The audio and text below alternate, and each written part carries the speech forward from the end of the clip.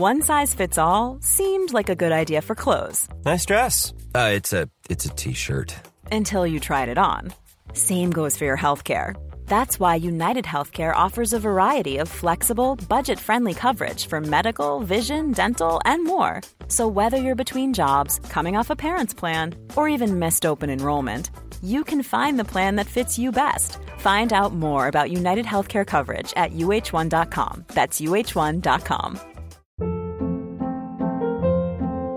Hold up. What was that? Boring. No flavor. That was as bad as those leftovers you ate all week. Keke Palmer here. And it's time to say hello to something fresh and guilt-free. Hello Fresh. Jazz up dinner with pecan-crusted chicken or garlic butter shrimp scampi. Now that's music to my mouth. Hello Fresh. Let's get this dinner party started. Discover all the delicious possibilities at hellofresh.com.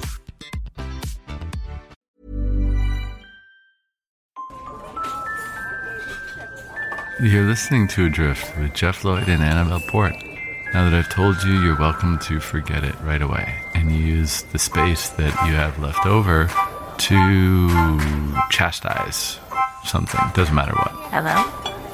Are you listening to me? Everything is amazing.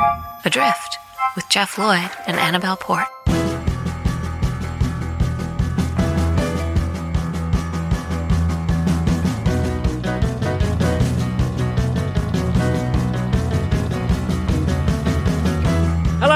Hello. Annabelle, I'm having a rough evening. Firstly, we should point out it's Sunday evening, which I think is a first for us. It's our earliest recording. Yeah. I mean, I'm sure, be editing it at the last minute in the early hours of Wednesday morning. But basically, I've got to go away for work for a few days after today, so we've convened on Sunday evening. And before you got here, I had sort of an hour and a half after my son went to bed. Sarah's out working, so I thought, I'm going to treat myself to a Deliveroo. Nice. Which I'm sure everyone knows what that is. If you don't, it's one of these food apps you have on your phone, which has lots of different restaurants on it, and then somebody brings it on a moped. You could probably guess as well from the name, really.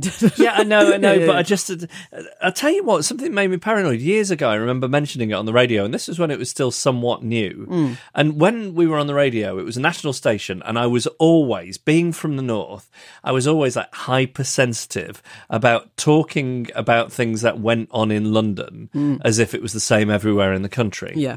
So I remember mentioning Deliveroo and saying, is this app we have? We've got it in London. I think it's in a few other cities now, but I don't think it's in all the country.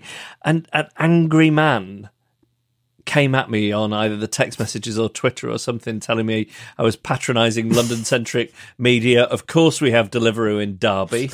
Okay, so that's Derby. What about Leek in Staffordshire? I don't know if they have Deliveroo. There you go. What about Ripley in Yorkshire? I don't know. What about parts of Dumfries and Galloway? Exactly. I don't have time to research all these things. But anyway, so I've become very paranoid about ever mentioning it. I guess even on the podcast, because, if you listen in another country, you've got your Canada. Yeah, you've got your equipment. In the States, you've got a thing, I think, called Postmates. Postmates? Yeah. Is that the equivalent? Well, that was the one I remember using a few years ago, but I don't know if that's been superseded. But, I don't always think this is the most interesting podcast, but I think it would be less interesting if I just named, did an hour's worth of research on delivery apps and just named them all so as not to exclude.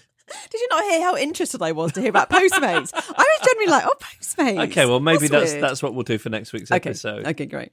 Anyway, so it's long story short, far too late for that. I ordered some food. It said it was going to take 15 to 20 minutes. I checked in on it 10 minutes later. It said it was going to take an hour and 10 minutes. I had to ring them. I went on hold. They cancelled the order and refunded me, but only after I was on hold for 20 minutes. I then ordered from somewhere else. And then when it got here, the guy hadn't held it upright and, hadn't packed it on his moped properly. And it had all leaked in the bag. One of the dishes was just ruined and I had to throw it in the bin. And do you know what I won't do? What's that? Complain about him.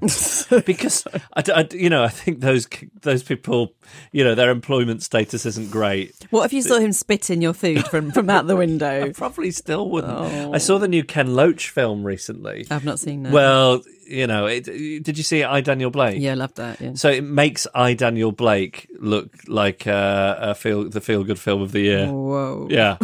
Yeah. It's sort of a very, very brilliant, important, affecting, but dismally bleak film about couriers, basically, people who are on these 0-hour contracts, and the couriers especially. When you get like a sort of text message saying, Dave will deliver your package between 11:05 and 12:05. Just what Dave's life actually looks like to make sure that can happen. Oh, really? It's not good. Not good. Not saying it's the same for every single driver, but some of the practices. Anyway. We've gone into the weeds a little bit there. What was I talking about? So I just had this baddie. So two separate orders went wrong. And here's what I think. I think if you ever... I think I'm quite scientifically minded usually, but I think there's some kind of law of the universe that they haven't discovered yet. When you're really, really looking forward to food delivery and you're thinking of it as a special treat, something will go wrong. And the more you're looking forward, the more likely, exactly. and the worse. Exactly. Yeah, That's exactly it. So otherwise this weekend, went to a 4-year-old's birthday party yesterday. How was that? It was good for my son who was there, but it was very bad for my self-esteem. Because? I just couldn't bond with any of the other parents. Were you trying? Well, so I went with my wife. Mm-hmm. That's nice you both went. It wasn't like, I'm not going, so you have to. Well, I think in that situation, I just wouldn't go. Okay. Okay, right. And also, I'm quite codependent, so I like being with her on a weekend because she works a lot. She works 40 hours and she's all over the country. Yeah. So if I get some time with her, I've got access to her, I just want to spend it with her, even if it involves us both going to a party. That's lovely. And she is. She is a charismatic, socially competent person, but I felt like I dragged her down to my level. It was like we very quickly became the pariahs amongst the other parents. Well, nobody was talking to you. No, and every time sort of people would come into our orbit, I'd feel our conversation game between the two of us, and admittedly Sarah was doing most of the heavy lifting, was fine, but we couldn't get the small talk off the ground at all. I mean, we couldn't really get past the, so is it his actual birthday today stage? Whoa. Wow. That most thrilling of questions. It's a great question on a birthday. It's a terrible question. But have you asked it? About every single time I go to, is it today your birthday? Yeah, like nobody is interested in the answer to that question. The party is here. That's what we're celebrating. It doesn't matter. And here are the two stock reactions you get. If they say it's today, you go, oh, lovely. If it's not, you go, oh, okay. Yeah, so it didn't really get above that. And then I should tell you about something else, something sort of quite terrible that happened to me today. Okay. So a friend of mine was having a birthday party at a pub. Okay. Like Sunday afternoon birthday party. And it was kind of, no kids. Okay. It was like, let's get a few old friends together, like it used to be in the olden days, no kids. Mm-hmm. So what's my reaction to this when I hear about it? I don't know. Don't want to go. Don't want to. Of course I don't want to go. Okay. I'd like if you had a birthday party, you I love you like family.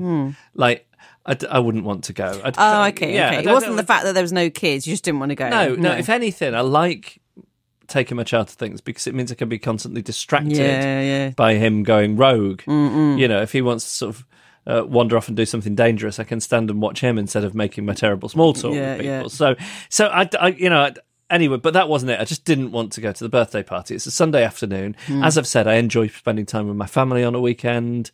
All three of us. It doesn't happen all the time during the week, so it was just a nice. It's just nice family time, and I don't like it being intruded on by other people's social engagements. So I made a plan.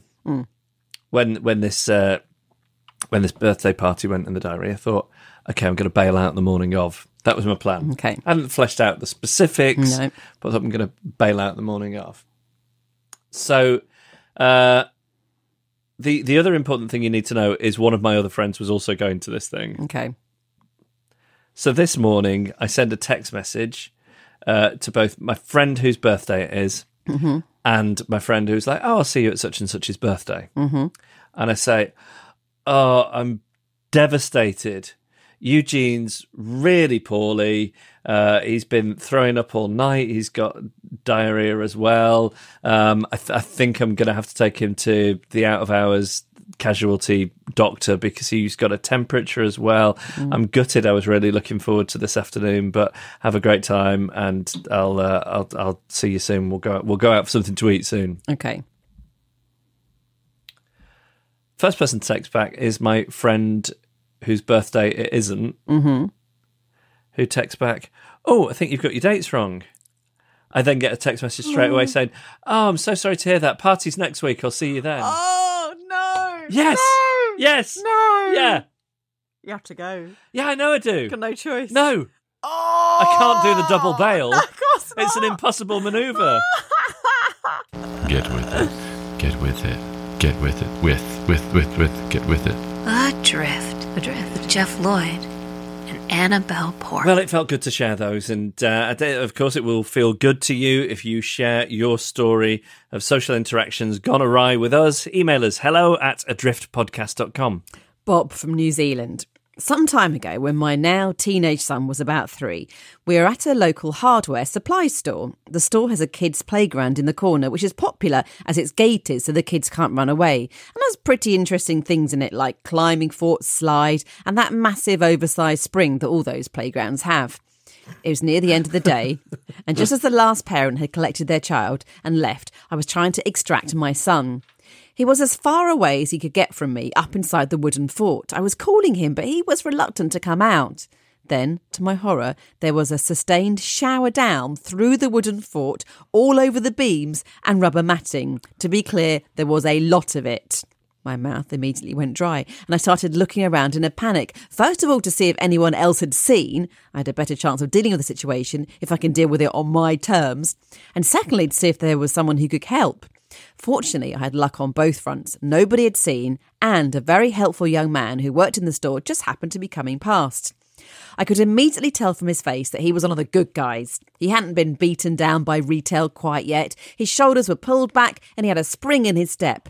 To be clear, this was at the end of the workday, so how he managed that, I would just have to put down to the eternal exuberance of youth. I beckoned him over and told him what had happened. He was completely understanding and told me not to worry and that he would take care of it immediately.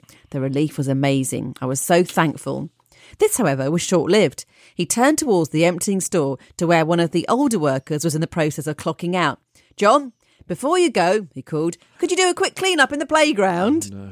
John was just hanging up his polar fleece jacket on a hook, ready to go home and dull the pain of whatever task he'd been doing all day.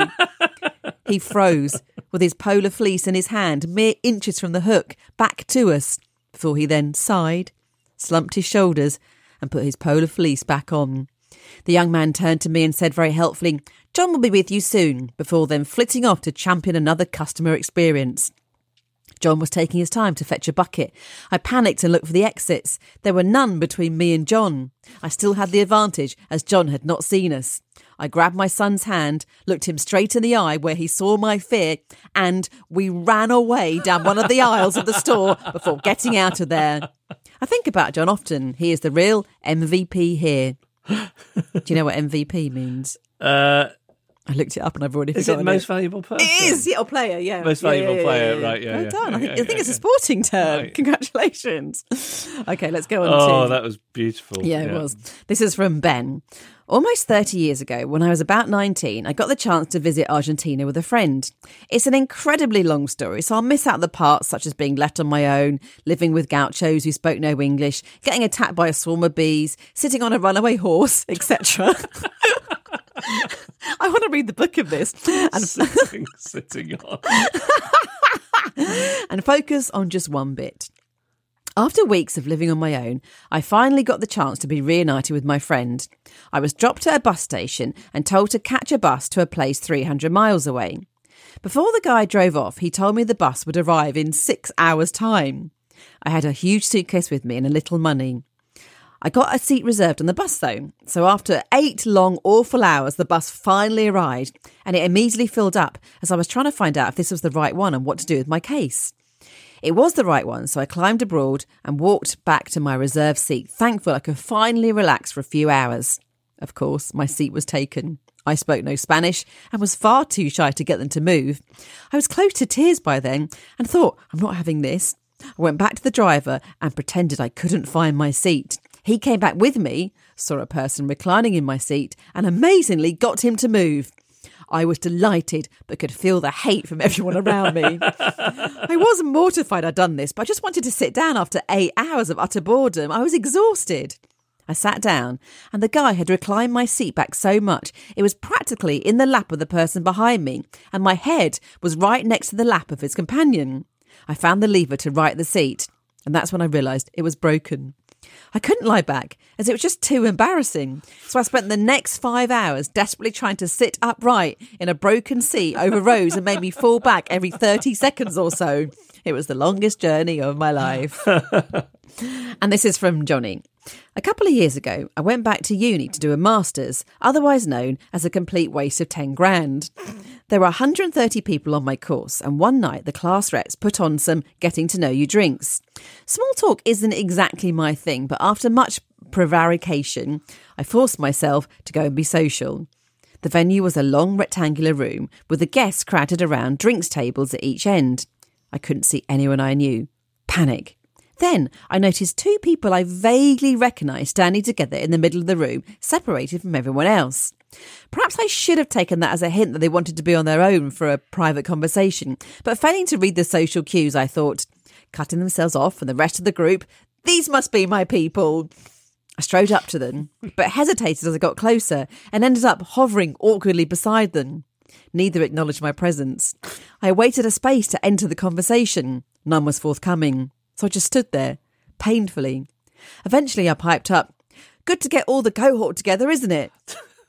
One of them nodded. Then they both walked off in separate directions to opposite ends of the hall, leaving me stranded on my own in the middle of the room on full display. Not only had I failed to start my own conversation, but I'd actively broken up theirs. There was only one thing for it. I walked straight out and went home, not 5 minutes after arriving.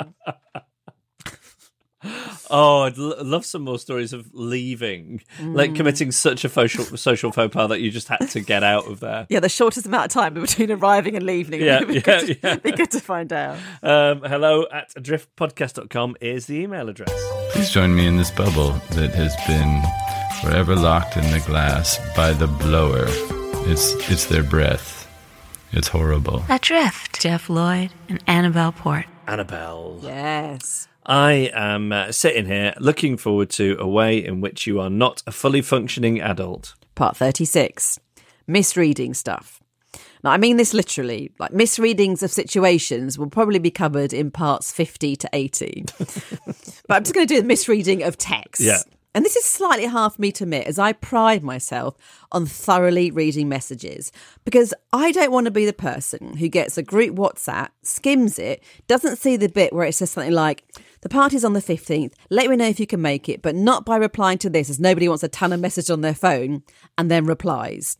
It's always at least 4 people that do that. And never am I more sanctimonious when that happens. I feel amazing. So I can never be that person, so I do make an effort to read the message properly. Incidentally, I think I can tell someone's age by how long they take to respond to a message. I would say, over 55, they treat it like a phone call. They answer it there and then, regardless of what it interrupts. Between 38 and 55, reply the same day. Under 38, just ignore the message. You never get a reply. That's my theory. I think it's because young people are in too many groups and just can't keep up. Right. I really think this. Because I will either reply there and then if I know the answer straight away. Yeah. Or it'll just fall out of my head and you'll never get a reply out of me. Oh, so you're like a young old person. Yes. you would confuse me a lot then. Anyway, misreading. Now, I'm kind of arrogant, as you can tell, how great I am at not misreading, but I'm going to admit 2 slip-ups to you. These are the ones I'm admitting. The first happened when I was 18 and going on holiday to Greece with my boyfriend at the time. It was one of those holidays where you book it really cheaply, but you don't know what hotel you're staying in until you get there. And I was at the airport looking at the booking paperwork we'd been given, and I said excitedly, "Oh, we do know where we're going. It says hotel-allocate allocate on arrival." The other time I'm admitting to is much more recently. So I had a book published last year, And every 6 months, you get a profit share statement. The first one, I got a little bit of money, which was nice. The second one, a little bit less, but it was £145, so it's still very nice to have. But I noticed that a few months later, the amount still hadn't been paid into my bank account. So I sent slightly shirty email to my publisher about it. And I got one back saying I'd misread the profit share statement, and it was actually a negative balance of £145. It was minus £145. I owe them that money, which is embarrassing, like for two reasons, really, that my book was doing so badly, and also that I misread the email. But because I'm usually so great at not misreading, I'm going to finish with the one that my boyfriend did last week to make me feel better. So he doesn't like using shower gels with parabens in them. He says they react badly with his skin and cause his sweat glands to overreact. I'm 83% sure there is no scientific basis in this, but I humour him and I buy paraben-free stuff. So this is the first time I've ever heard the word paraben. Am I saying it wrong? I don't know. Oh, it's like a sort of a chemical that goes in like washing things, like soaps and shampoos. This is news to me. Okay. I mean, clearly I don't know very well what it is either, but it's a type of chemical. What are microbeads? Is that a thing? Yeah, they're in exfoliators. Yeah, I think they're banned now. Anyway, he complained last week about the shower gel I'd bought him, and he showed me the label. So I'm going to read you the label. It's a list on the side and the words yes and no are in bold. So it says this: yes, vegan. Yes, 90% biodegradable formula. Yes, this bottle is made from 100% recycled materials. Yes, organic coconut oil. Yes, with plant-based cleansers. No sulfate cleansers. No parabens. No colorants. He showed it to me and said, "It's got parabens in it." And I said, "It doesn't. It says no parabens." And he said, No, it says no. They mean no. We couldn't do it. We couldn't do it without parabens. Yes, we could do the plant-based cleansers, but no to doing it without parabens, sulfates and colorants.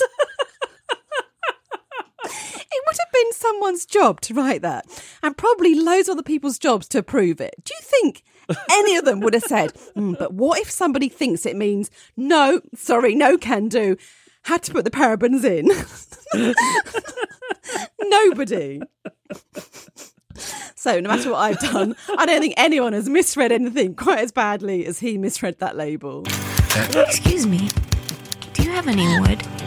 Jeff Lloyd and Annabelle Port, Adrift. Ooh, I'm in the stream. Oh, I know what I should say. Happy spooky Halloween, everyone. Ooh, happy spooky Halloween. This is, I guess this comes out the day before Halloween. We're recording it the weekend before. Strictly Come Dancing did a Halloween special. I hate those so much because the music never creepy. It's always things like, should I stay or should I go? That's not creepy. Well, let me tell you something. I was looking forward to it because I thought I would be guaranteed the Monster Mash. I've never really watched Strictly Come Dancing before this year. But I thought they're bound to do the Monster Mash, but it seems to have fallen off the Halloween playlist. It's the only time I ever really missed the old radio show on Halloween when we don't get, we can't play the Monster Mash on the podcast for copyright reasons. And I used to really love playing that terrifying thing every year. So scary. So they didn't play that. They did do Ghostbusters, which I've noticed they tend to throw in on these talent shows on Halloween. That's fair enough, yeah. And it would seem that the decision has been made that they should err on the side of caution with Thriller. So that seems to have gone off the playlist, which, you can see how they got there. But, quite disappointing in No Monster Mash. I take it you didn't watch it. No, I'm not a Strictly fan. No, neither am I really. I think it's very, very well done. But I'm too busy with Celebrity X Factor, so I can't do both. Let me ask you a question. Simon Cowell's shirt buttons. Right. So he used to have one too many shirt buttons undone, right? And now there must be a shirt button done up somewhere because it's a V shape, but it's beneath the desk. Right. Here is my question to you: what has happened? Like the only thing I can think of is he saw somebody with 5 shirt buttons undone and thought, "Oh, that looks good. I should do that."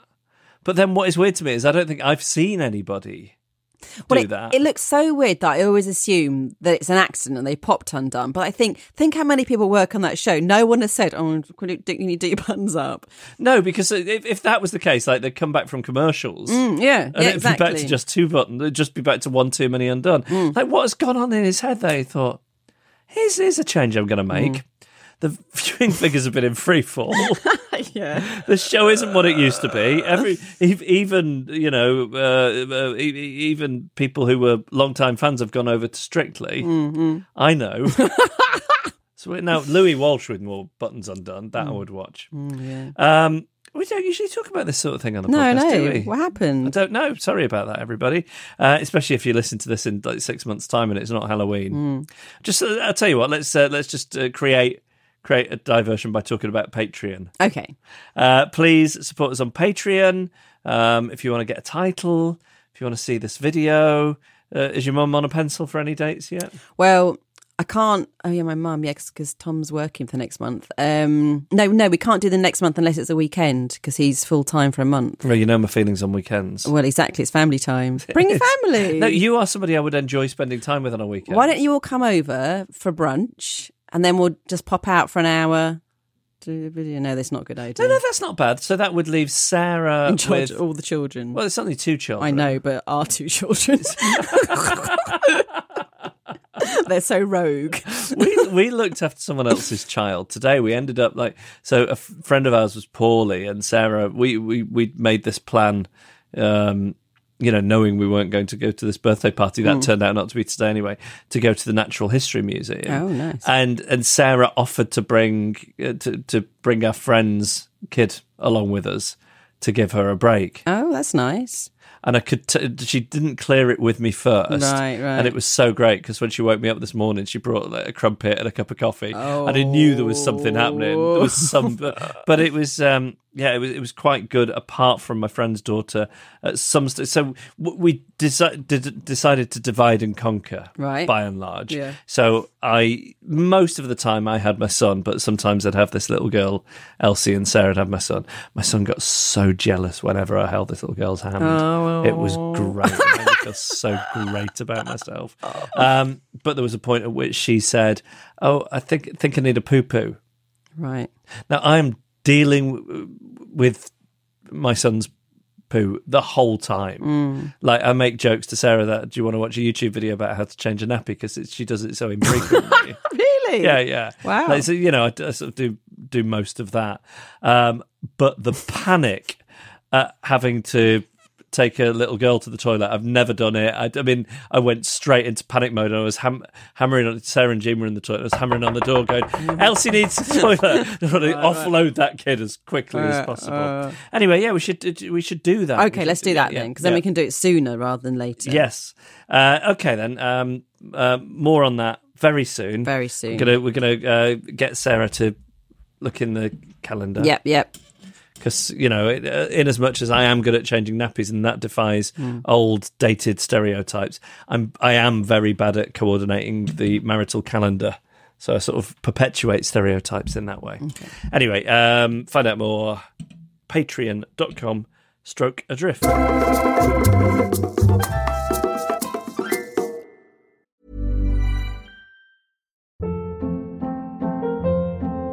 Hold up. What was that? Boring. No flavor. That was as bad as those leftovers you ate all week. Keke Palmer here. And it's time to say hello to something fresh and guilt-free. Hello Fresh. Jazz up dinner with pecan-crusted chicken or garlic butter shrimp scampi. Now that's music to my mouth. Hello Fresh. Let's get this dinner party started. Discover all the delicious possibilities at HelloFresh.com.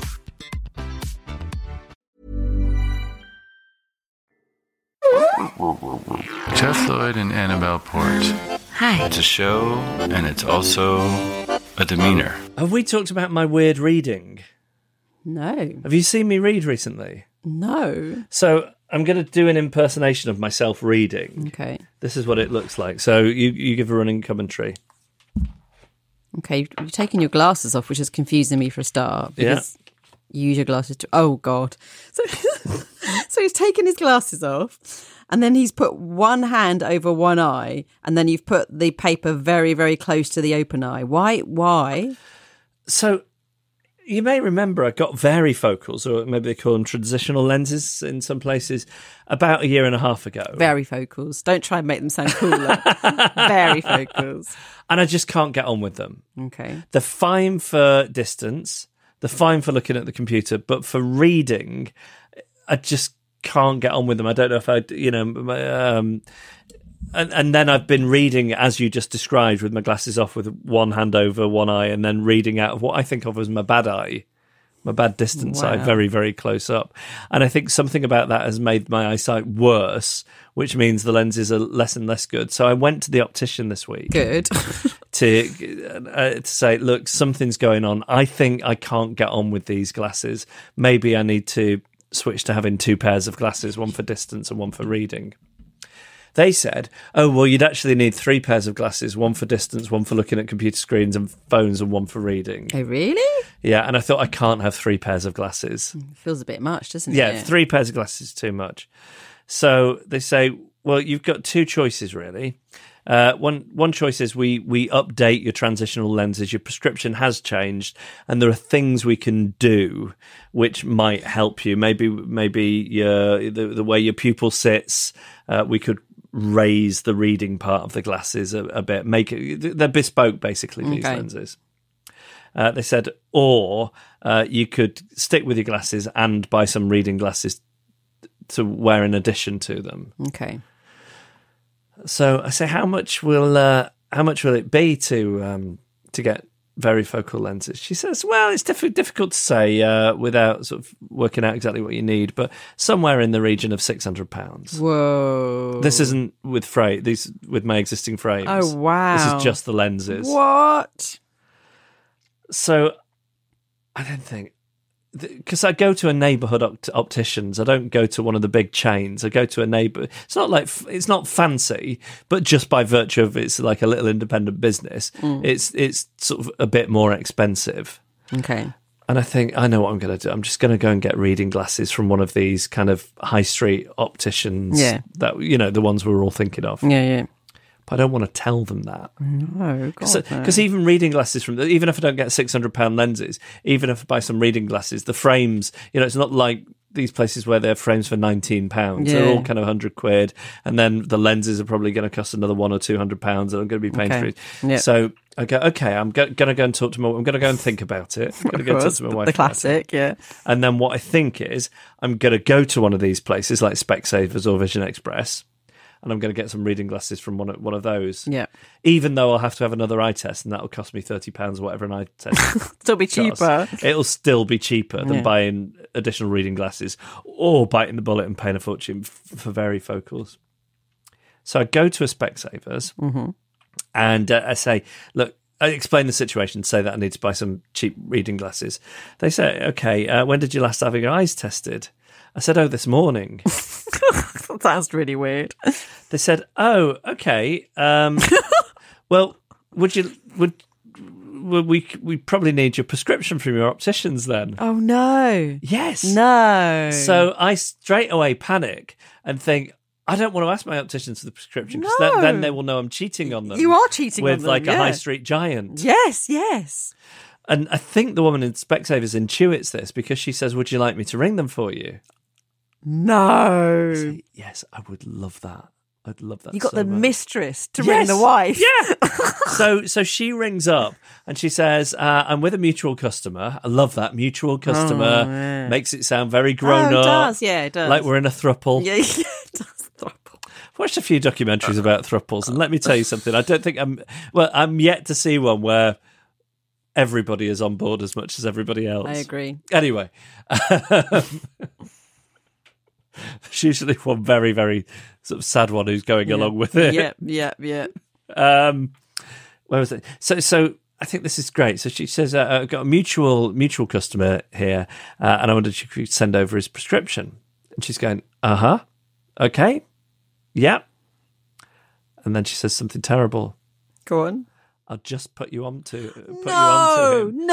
So she passes the phone over. Oh, this is killing me. And the guy who earlier I'd said to, I need to I need to just think about it. I need to talk to my wife, but I'll be back. I'm going to be back very soon.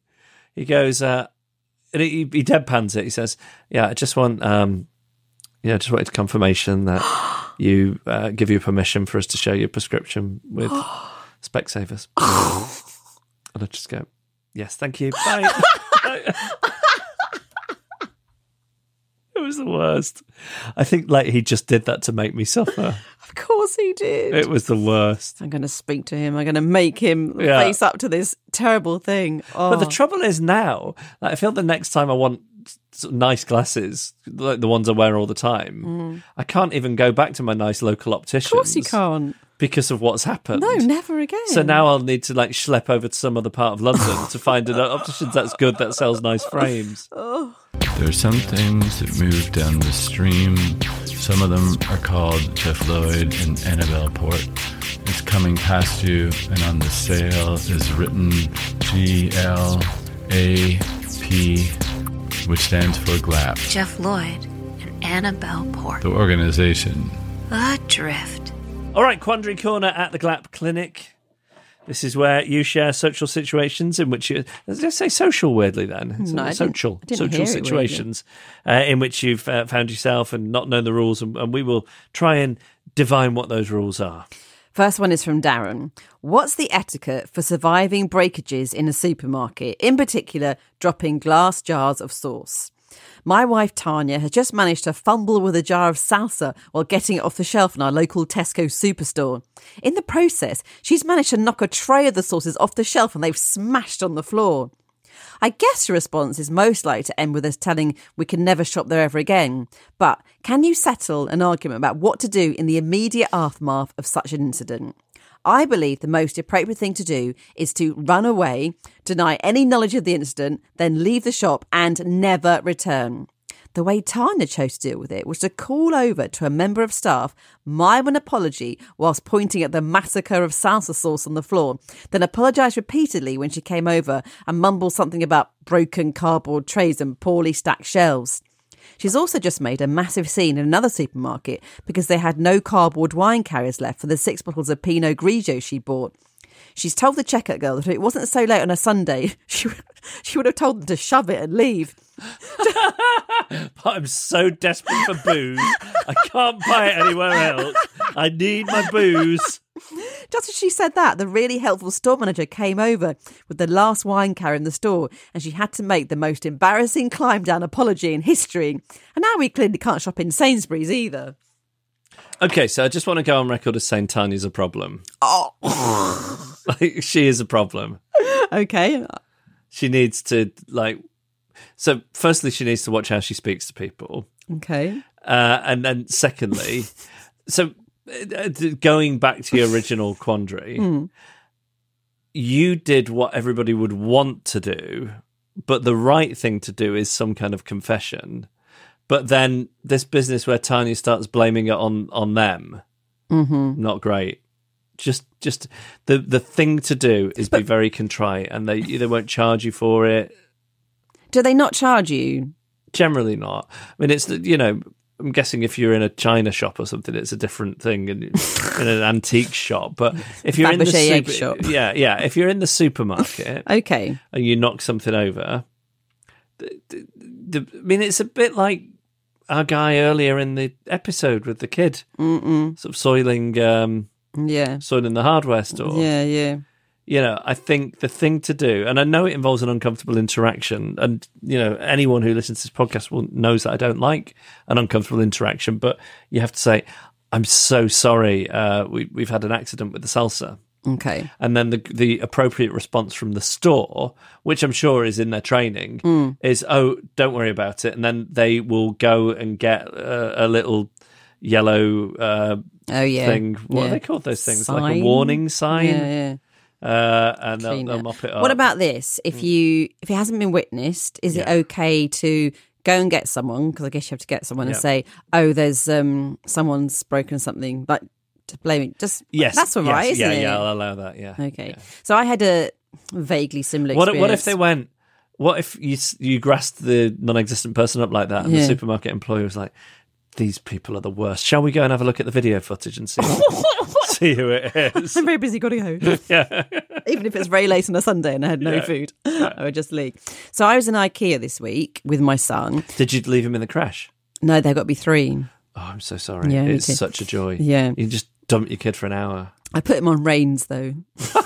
Oh, I did. It's like a lead. I love it.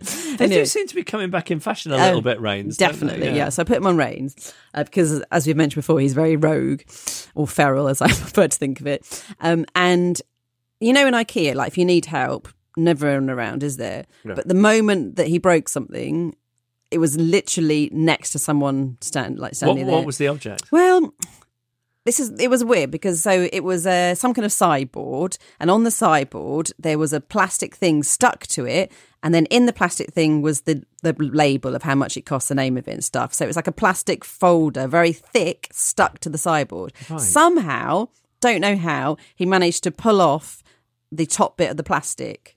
I mean, it's a thick plastic. It's like ruler thick. Quite impressive. But anyway, it made a very loud noise, and I thought for a minute, it probably was a minute, I thought, the guy didn't look. I thought, what am I going to do? Am I going to admit this? Like, how much do these things cost to replace? Am I going to get charged? Like, I don't know. Like, cost price might not be that much. I was very paranoid. And in the end, I thought, well, he's right next to me. He knows it's happened. I have to say something. And he said, oh, yes, it's fine. And then I could see him trying to fix it back on again. But it was snapped. It was impossible. So I guess I know from that situation what I did. So I think probably it's the right thing to do, isn't it? It is, yeah. I've got no problem. I blame my son, but it was his fault. Yeah. You could have thrown him under the bus. You could have offered him up in some way. Take a finger. That would have been too much. Yeah. So is that answered? No, not really. Yeah, I think so. I think the answer is, as uncomfortable it is, you've got to say something. Okay. But if you want to blame it on, if you want to go for the old, it was like that when I got here thing, that's fine. Yeah. Okay, right, let's move on then. This is from Chief Governor Patrick Neate. And Tanya's a problem. No, Tanya's not a problem. She sounds just like me. Don't say anything. No, you have got a bit of a rage problem. I know. We live in a mid-terrace house with lovely neighbours with a young child to one side. They are the perfect neighbours. They don't complain about the amount of Amazon parcels they have to take in for us, to your face, have helped us to jumpstart the car and also keep their garden tidy, thereby putting our weedy jungle to shame. But Bingate has recently developed.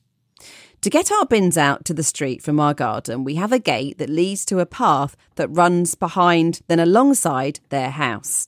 In the past, I've been a friendly neighbour and put their bins back next to the house where I know they keep them until I decided I couldn't be bothered to do it anymore. Recently, I left ours out on the street for a couple of days after collection day because I was being lazy. That was until my neighbour wheeled them around the back and left them by our back gate. My anxiety-ridden brain has decided that this was their way of telling us off for being such lazy slobs and was a huge act of passive aggression. Today, they returned the bins to our back alley again shortly after the morning bin collection. No doubt this was a preemptive strike for them to force my hand into not leaving my wheelie bins on the pavement for a day too long again. Here's the dilemma. Every few weeks we get our bins cleaned, so they need to stay out on the pavement until the cleaners have done their round. I didn't know such a thing existed. No, our bins are so disgusting. I want mine done. How do we stop our neighbour from putting them around the back without, 1, looking like a paranoid weirdo who doesn't like people touching his bins, 2, looking ungrateful if they were just trying to be helpful and do some bin moving work for us, or, worst of all, 3, them telling me they had to do it because we were so lax in taking them in before and we were making the street look a mess. Of course, the obvious solution is to say and do nothing and just never have the bin cleaning that we pay for actually be done, but any advice would be welcome. So it's all friendly. Well, it's all unspoken so far. No, what I mean is their relationship. They've got a good relationship, right? Yeah. And furthermore, there is previous on both sides of moving each other's bins. So the most likely thing is it's just a nice neighbourly thing that's going on. And there's a chance that isn't what's going on. And as you rightly say, there's some sort of passive aggression. But since you have a good relationship, here's how you play it. The next time you're chatting, like picking up an Amazon parcel, you say, "Oh, do you know when the next bin cleaning day is?" Oh, but does the neighbour have their bin? They don't have their bins cleaned. How do you know that? Well, I don't know for sure. Well, But they'd know if they were having their bins cleaned as well, they wouldn't be taking them back around the back again, would they? I mean, that maybe solves it as well. But my point being, you played. I can't imagine the council offer a service where they clean some people's bins but not others. Do they? No, it's a paid for service. What do you mean? Well, you can book it. Like you just ring up and say. Hang on, you'd never heard of this 2 minutes ago. I looked into it. Did you seriously look into it? There's a thing where you can book people to come round and clean your bins out. I've never seen you look happier and more excited. You can pay for it. I love being able to throw money at a problem. Exactly. Nothing makes me happier than being able to I could tell throw in your money face. at- You're like, oh, what? It's not a council thing. They obviously pay for it. It's a private service.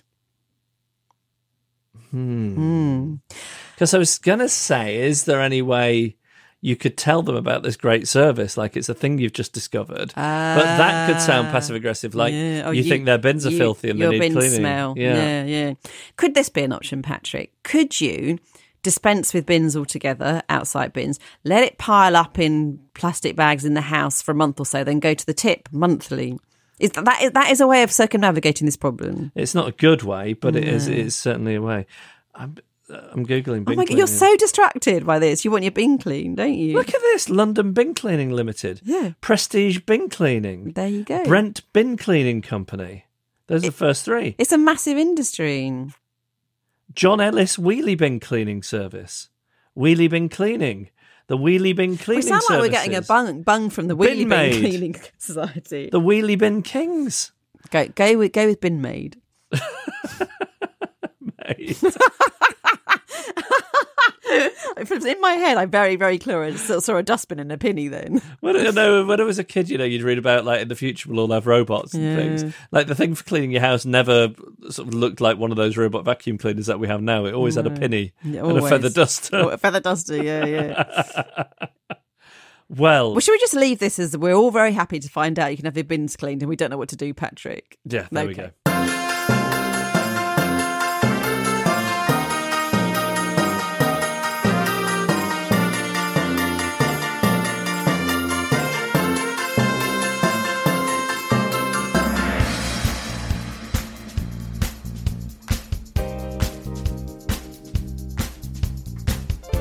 And that was our podcast. Thank you for listening. If you have a quandary for Quandary Corner at the GLAP Clinic in Problematic, then you can email us hello@adriftpodcast.com, and same email address if you'd like to send us a story, and we would really like you to send us your story, please. Thanks to Man in the Echo and to Emily Harrison for the music, and to Vince Lynch and Simon Wilcox for the idents and the announcing, and to Patrick Gunning and Wada Babu for the technicals, Carla Gowlett taking photos, and Kim Rainey designed our artwork. And I just want to finish by saying it's just good to get all the cohort together, isn't it?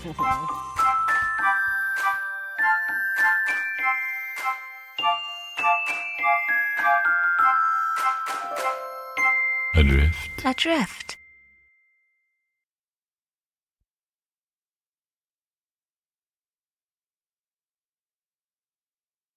All right, publication time, and this comes from Drifter Royalty, no less. Yes. The keeper of the archive, Joseph Gorsey, who says, "Hi, Jeff and Annabelle. Hi. Hi.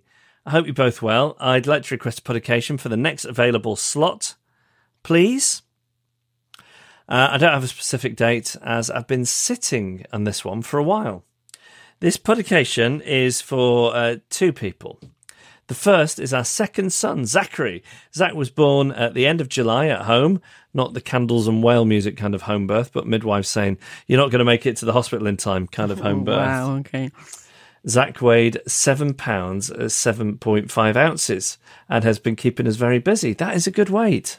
It's a very good way. Yeah, that's, that's it's neither, that's a little one, isn't it? Or, it's what a great weight. Yeah. Congratulations. Baby weights are one of the few things I do in Imperial as well. I don't even know what that is in metric. No idea. Just to be obtuse, when I sent out the text message about our son being born, I did send it in kilograms, though. And you just head circumference as well. I think that's an interesting thing that you don't often include. It never gets included, and it should. Yeah, it should.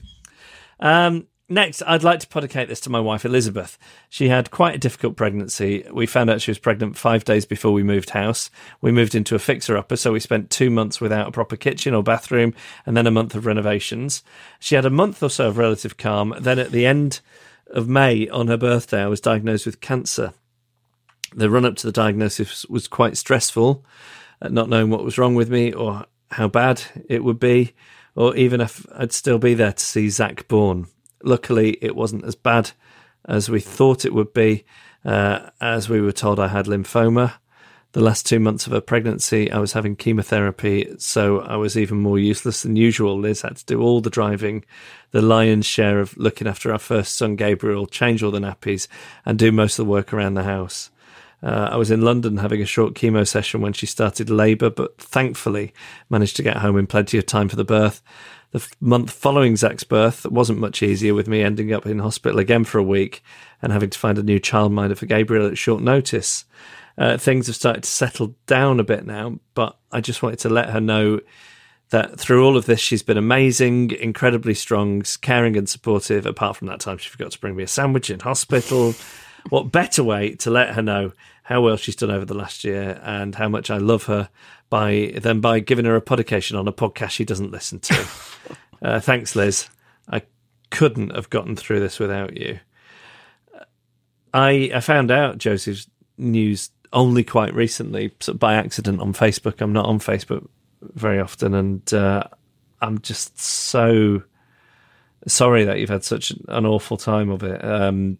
People who've been with us for a long time, and especially towards the end of the radio show, Joseph was so generous and kind with people in filling the gaps in their podcast archives. And he's just a great person. And I remember being sort of emotional back when Gabriel was born. And this is, this is just an extraordinary circumstance to find yourself in. And I know that Joseph's sort of on the mend, but just what a terrible thing to have been through. To be that ill and dealing with sort of late pregnancy and newborn is just unimaginable. Like, so awful. Although that's not the worst thing Elizabeth's been through. No, because she once sat through the podication bit after our radio show, and it was like she wanted the earth just to take her there and then, because it went on for so long. I bet that's how she's found her strength in all this. But she's just thought, if I got through that, I can get through anything.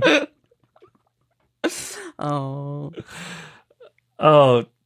yeah. Well, I'm pleased things are on the up. Congratulations, first off, on Zach being born, and at such an excellent weight.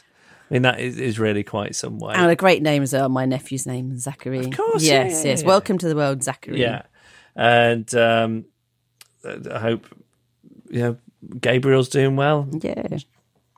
And Joseph, just sending you and your family our love. I know it's sort of like a little bit late. I know you're on the mend now, and I wish we'd sort of known at the time and maybe been able to do something for you. But I mean, what can I do though?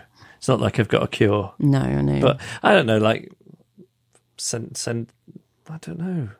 Exactly, there isn't anything, is there? No. I've got a friend who's going through chemo at the moment, and the only thing you can really do is just sort of be intuitive. Why am I telling you this? This isn't it's not about my friend, it's about Joseph. But I'm sorry you've been through that, and so pleased to hear that you kind of coming out the other side now. And it's the latest edition of the podcast, podicated to Liz.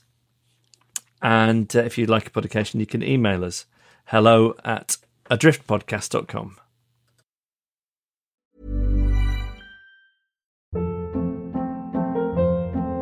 Hold up. What was that? Boring. No flavor. That was as bad as those leftovers you ate all week. Keke Palmer here. And it's time to say hello to something fresh and guilt-free. Hello Fresh. Jazz up dinner with pecan-crusted chicken or garlic butter shrimp scampi. Now that's music to my mouth. Hello Fresh. Let's get this dinner party started. Discover all the delicious possibilities at hellofresh.com. Hey, it's Paige DeSorbo from Giggly Squad. High quality fashion without the price tag. Say hello to Quince. I'm snagging high-end essentials like cozy cashmere sweaters, sleek leather jackets, fine jewelry, and so much more. With Quince being 50 to 80% less than similar brands. And they partner with factories that prioritize safe, ethical, and responsible manufacturing. I love that. Luxury quality within reach. Go to quince.com/style to get free shipping and 365-day returns on your next order. Quince.com/style. Imagine the softest sheets you've ever felt. Now imagine them getting even softer over time. That's what you'll feel with Boll & Branch's organic cotton sheets. In a recent customer survey, 96% replied that Boll & Branch sheets get softer with every wash. Start getting your best night's sleep in these sheets that get softer and softer for years to come. Try their sheets with a 30-night guarantee. Plus, get 15% off your first order at bollandbranch.com. Code BUTTERY. Exclusions apply. See site for details.